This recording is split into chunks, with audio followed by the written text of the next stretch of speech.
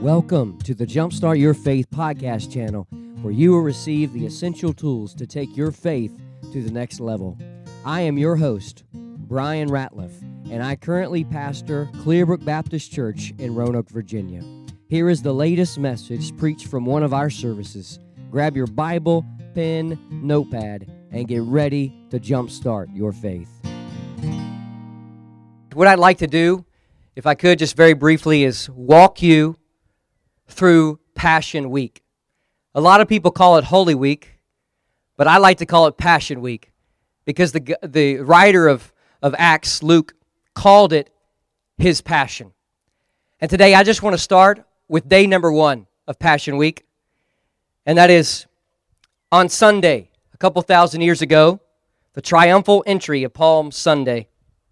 And on this Sunday, before the death of our Lord, Jesus began his trip to Jerusalem.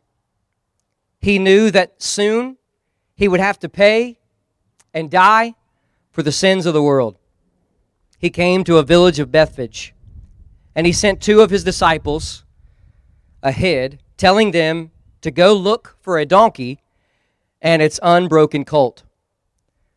The disciples were instructed to untie the animals and bring them to him. Then Jesus sat on the young donkey and slowly, humbly made his triumphal entry into Jerusalem.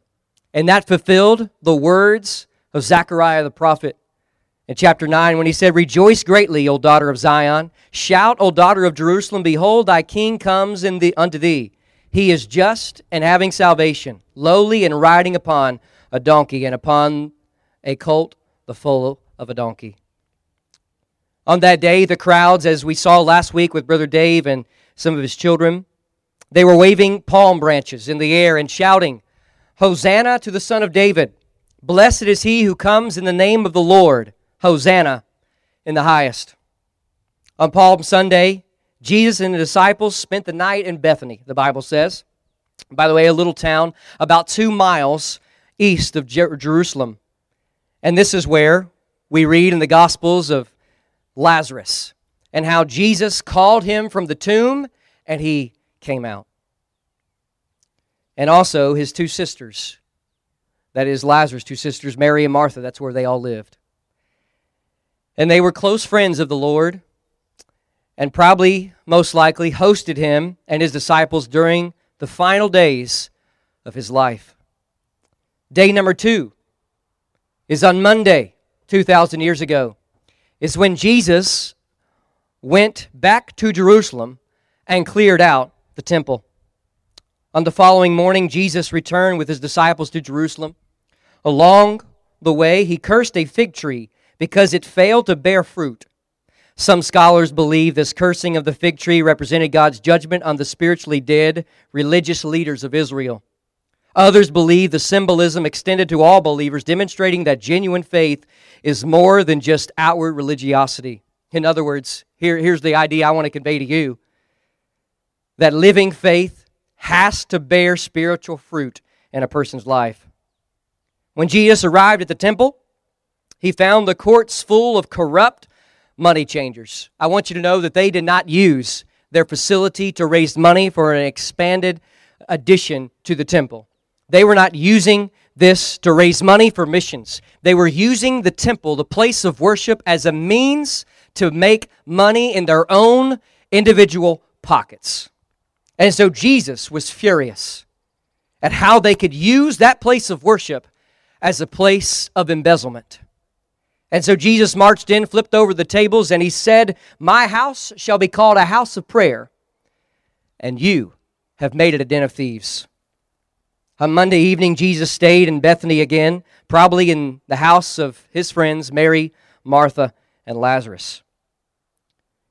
On Tuesday, Jesus went to a mountain called the Mount of Olives. And on that morning, his disciples came along with him back to Jerusalem. They passed the withered fig tree on the way, and Jesus spoke to his companions about the importance of faith. Back at the temple, though, the religious leaders were extremely upset at Jesus for establishing himself as a spiritual authority. They organized an ambush with the intent to place him under arrest. But Jesus, because he is Almighty God in flesh, escaped all of their subtlety and all of their deception to trap him. And instead of them trapping him, they received a judgment from our Lord. And he said these words in Matthew 23. He said, "You blind guides, woe unto you, scribes and Pharisees, hypocrites, for you are like whited sepulchres," or in other words, graves, "which indeed appeared beautiful outwardly, but are full of dead man's bones and of all uncleanness. Even so you also outwardly appear righteous unto men, but within you are full of hypocrisy and iniquity. You serpents, generation of vipers, how can you escape the damnation of hell?" Later that afternoon, Jesus left the city and went with his disciples to the Mount of Olives, which sits due east of the temple and overlooks Jerusalem. It was on this mountain that Jesus delivered his Olivet Discourse. And it's interesting, as Jesus was asked so many questions throughout his life, this was the longest response recorded in the Gospels. And on the Mount of Olives, the disciples said, "Hey, Lord, when are you going to establish your kingdom and your coming? And what will be the signs of the end of the world?" And Jesus said, "You're going to see false Christ or false messiahs, people claiming to be me, arise." In other words, deception. He said, "You're going to see wars and rumors of wars," but he said, "See that you be not troubled." He said there's going to be famines. He said there's going to be earthquakes. And he said there's going to be diseases. And he said all these are the beginning of sorrows. And they have to come to pass. He then transitions and elaborates on the abomination of desolation spoken by the prophet Daniel, how the Antichrist would come and try to establish himself to be God in the temple and demand worship in the tribulational period. He goes on to elaborate his second coming, and now he's going to come and bring judgment, not peace like when he did marching into Jerusalem on Palm Sunday, but he come and bring judgment to the world, and then gather the elect, the Bible says, that are living in the world to then establish his kingdom. And he said, "Of that day and hour knows no man," he elaborated to the disciples. He spoke also in that chapter, Matthew 24, as usual in parables, using the symbolic language about the end times event, including his second coming and the final judgment. The Bible indicates that on this Tuesday was also the very single day as Jesus was on the Mount of Olives preaching. Judas Iscariot was in the back scenes plotting a plan to kill him.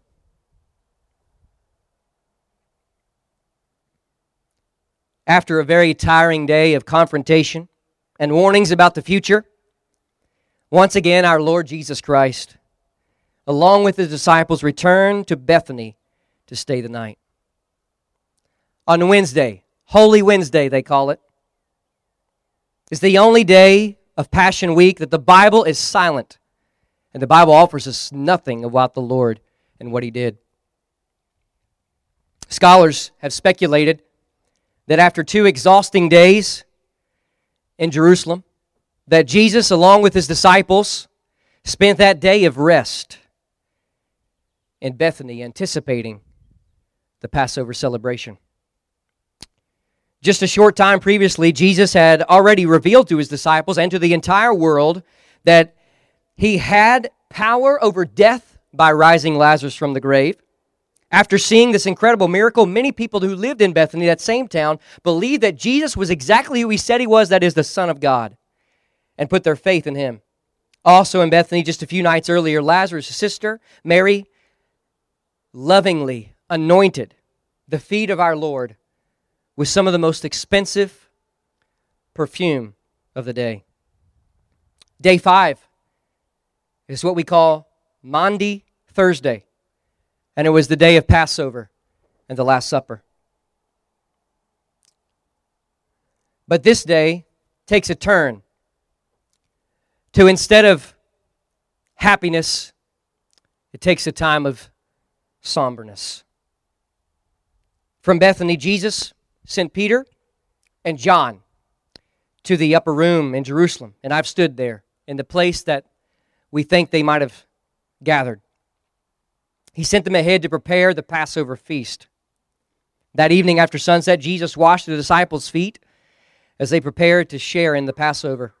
By performing this humble act of service, it's so interesting that Jesus washed somebody else's feet. Have you ever washed somebody's feet before? It's the most interesting practice that you could ever partake in. And so in doing so, he demonstrated his great love to them. In Luke's gospel, the Bible says that Jesus shared these words, "With desire have I desired to eat this Passover with you before I suffer. For I say unto you, I will not any more eat thereof until it be fulfilled in the kingdom of God." As the Lamb of God, Jesus was about to fulfill the meaning of Passover by giving his body to be broken and his blood to be shed in sacrifice on the cross, which, by the way, frees us from sin and frees us from death. During this Last Supper, Jesus established what we call the Lord's Supper, or also communion, instructing all believers who follow him to do in like manner, commemorating his sacrifice, where they took his body and nailed him to the cross, and the blood that was shed. After they had communion and partook in the elements of the bread and the wine, the Bible says that they left the upper room and went to a garden. And I've stood in that garden. And as I stood in that garden, I had no words to say. I was in such awe that in a place like that is the exact moment, we think, the exact area in Jerusalem where Jesus prayed in such a manner that drops of blood came off his head. And while he was there, Judas Iscariot, along with some of the other Sanhedrin, come, and Judas kisses the Son of God to deliver to the others with him that this was the Messiah, Jesus, the alleged Son of God. And after that, he was taken to the home of Caiaphas, that is the high priest, where the whole council had gathered to begin making their case against Jesus. Meanwhile, in the early morning hours, as Jesus was on trial and all that was getting underway, Peter denied knowing him 3 times before the Bible says that rooster crowed. Day 6 is probably the saddest day of Passion Week. That is the extensive trial, the brutal crucifixion, the gruesome death, and the burial on Good Friday. Just a side note, some people think he died on Wednesday, some people think he died on Thursday, and some people think he died on Friday. Really, it doesn't matter exactly which day he died. What matters is the fact that he did die, and he paid the penalty for our sins. Christ's journey on Passion Week turned to treacherous and actually quite painful in the final hours until his death. According to the words of Scripture, the Bible says Judas Iscariot, the disciple who betrayed Jesus, was consumed with guilt, consumed with such remorse that he went out and hung himself. It was the 9 a.m. or the 3rd hour. Jesus endured the shame of the false accusations, the condemnation, the mockery, the beatings, and the abandonment. And after many unlawful trials, he was sent to death by crucifixion. The most gruesome, I believe, way to die throughout all history within capital punishment. Before Jesus was led away, the soldiers spit on him, they tormented him, they mocked him, they ridiculed him, and they scoffed him, and pierced him with a crown of thorns. Then Jesus carried his own cross to Calvary, where again he was mocked and insulted as the Roman soldiers nailed him to the cross. And it's interesting, the Bible says that there were 7 sayings that he said while on the cross. I wanted to share them with you. In Luke's gospel, he said, "Father, forgive them, for I know not what they do. Verily I say unto you, today thou shalt be with me in paradise, he said to one of the malefactors hanging there with him. In John's gospel, he said, Woman, behold thy son. And he looked to a disciple and said, Behold thy mother. In Matthew and Mark, he said, my God, why have you forsaken me? In John, he said, I thirst. In John 19, verse 30, he said, it is finished. And I want you to know this, that when Jesus said it was finished, the sacrificial Lamb of God came and died so that we would not have to sacrifice any more lambs. And in Luke's gospel, the seventh and final saying, it says, Father, into thy hands I commit my spirit. Then at the ninth hour, that is 3 p.m. on Good Friday, Jesus breathed his last and final breath and gave up the ghost. By 6 p.m. on Friday evening, Nicodemus and Joseph of Arimathea took the body of Jesus from down from the cross and then laid him in a tomb. On Saturday, I'm sure you could imagine that Nicodemus, by the way, and Joseph of Arimathea, they were closet followers of Jesus Christ. But they had so much faith in him, they could not stay silent any longer. And as members of the Sanhedrin, they risked their very life displaying of taking him down from the cross. And on Saturday, day number 7, Jesus' body was placed in a borrowed tomb. The King of all the world came in humbly on a donkey and didn't even have his own place of rest. The guards stood beside that cemetery and that grave site. The Roman soldiers throughout the entire day on Saturday, which is, of course, the Sabbath day on the Jewish calendar. And when the Sabbath ended at 6 p.m. on Saturday, the Bible says that Christ's body was ceremonially treated for burial with spices purchased by Nicodemus. And we read that in John's Gospel, chapter 19. Nicodemus, as I shared earlier, and Joseph was part of the Sanhedrin, the very court that condemned Jesus Christ. But they loved him. Similarly, both of these individuals were affected by Christ's death.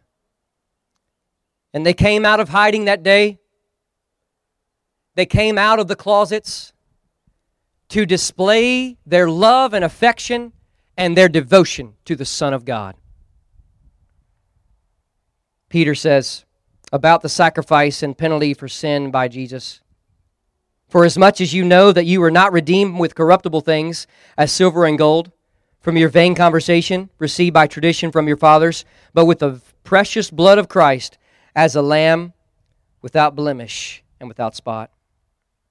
Day 8 is the day that we are gathered here today to look back and honor and celebrate.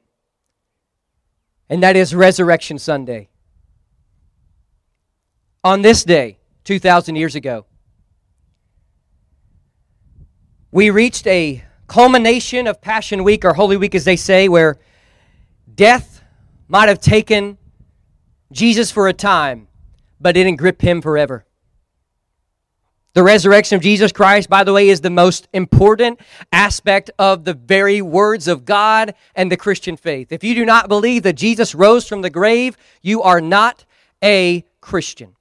If you do not believe that Jesus walked out of that tomb, you are not a follower and disciple of Jesus. It's interesting, there were some women who gathered around that cemetery that day, which was probably not custom for women to be sharing the message about the Messiah and his resurrection. But Jesus, in his infinite love and mercy and grace towards women, allows women to be the first ones to make known the glorious news that Jesus rose victoriously from the grave. They came early Sunday morning, both Marys, and they saw that the stone was rolled away. And the angel answered and said unto the women, Fear not ye, for I know that you seek Jesus, which was crucified. He is not here, for he is risen, as he said. Come and see where the Lord lay. On that day of his resurrection, we are told that Jesus made at least 5 different appearances to his followers. The Gospel of Mark tells us that the first person to see him was Mary Magdalene. Jesus also appeared to Peter, to the 2 disciples on the road to Emmaus, and later that day to all the disciples except Thomas, while they gathered in a house for prayer. We are told that Thomas said, "Except I see his hands and his wrist, I will not believe." He rose. And so the Gospel of John elaborates and tells us that when Jesus saw John, he said, "Give me your hands," and placed them into his hands and on his side. And he said, "My Lord and my God." The eyewitness accounts of the Gospels provide us the evidence needed to believe that Jesus Christ defeated death, defeated hell, and defeated the grave. And because he did that, my friends, because he did that, church, we get to live again with him in all eternity. You see, Herod, when Jesus was just a little infant, tried to slay him, but he could not. You see, when he was alive, the Pharisees tried to rebuke him, but they could not rebuke the Son of God. The Sadducees tried to question him and trip him up with his words, but they could not, because he was the omniscient, all-knowing God of the universe. The Jews sought to reject him, and they did. And they drove him to the cross. And when they brought him before Pilate, Pilate said, "I have nothing to do with this just man," and washed his hands of the innocent blood. And there they took him to the cross and nailed him and threw him in a tomb. But I'm here to tell you, church, the grave could not hold him any longer. And give God the glory, he walked out of that cemetery that day. And because he lives, as the songwriter said, we can face tomorrow. And because he lives, church, I believe he can wipe away every sorrow we've ever experienced, every emotional sorrow, every physical sorrow, and every spiritual sorrow. So if you're here today, or if you're listening online and you don't know this Jesus personally, I say it's time to get to know him. I want to tell you something, that this day goes down in remembrance for the rest of our lives, that we'll probably never have an Easter Sunday like this one.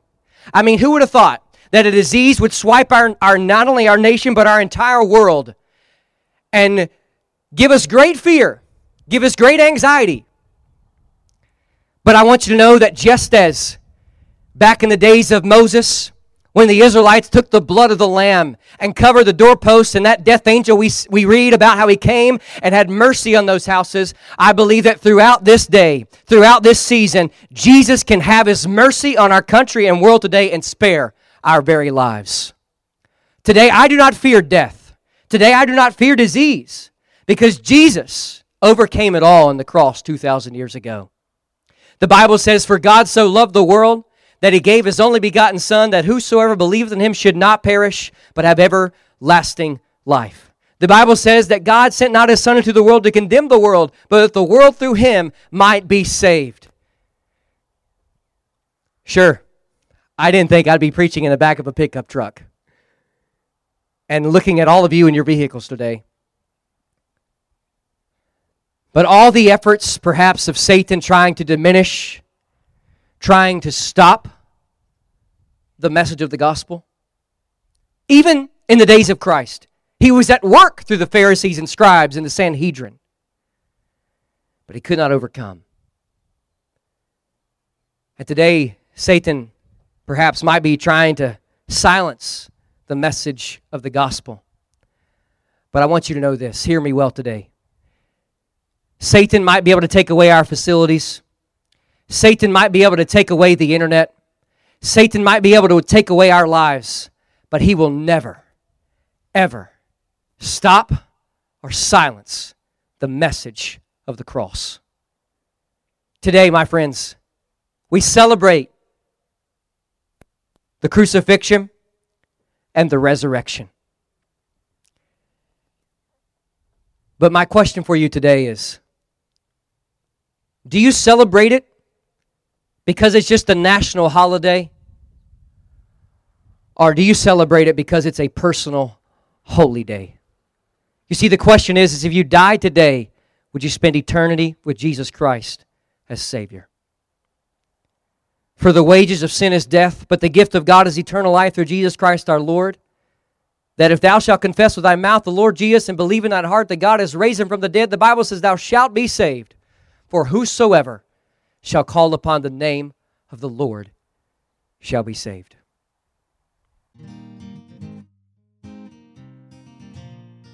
Hey guys, thanks so much for tuning in to the Jumpstart Your Faith podcast channel. As a token of my appreciation for you listening today, I would like to give you my free ebook devotional called Jumpstart Your Faith, 30 Days to a Renewed Faith in Christ. Just go to www.pastorbrianratliff.com to download it. Please be sure to subscribe to this podcast channel to listen to more messages like today's. And if these messages have been helpful to you, please leave a review. If I could be of any help in your spiritual walk, please let me know by emailing me at pastorbrianratliff@yahoo.com. And one last thing, if you're in Roanoke, please consider joining us for one of our worship services at Clearbrook Baptist Church. Until next time, may God's blessings be upon you and have a great week.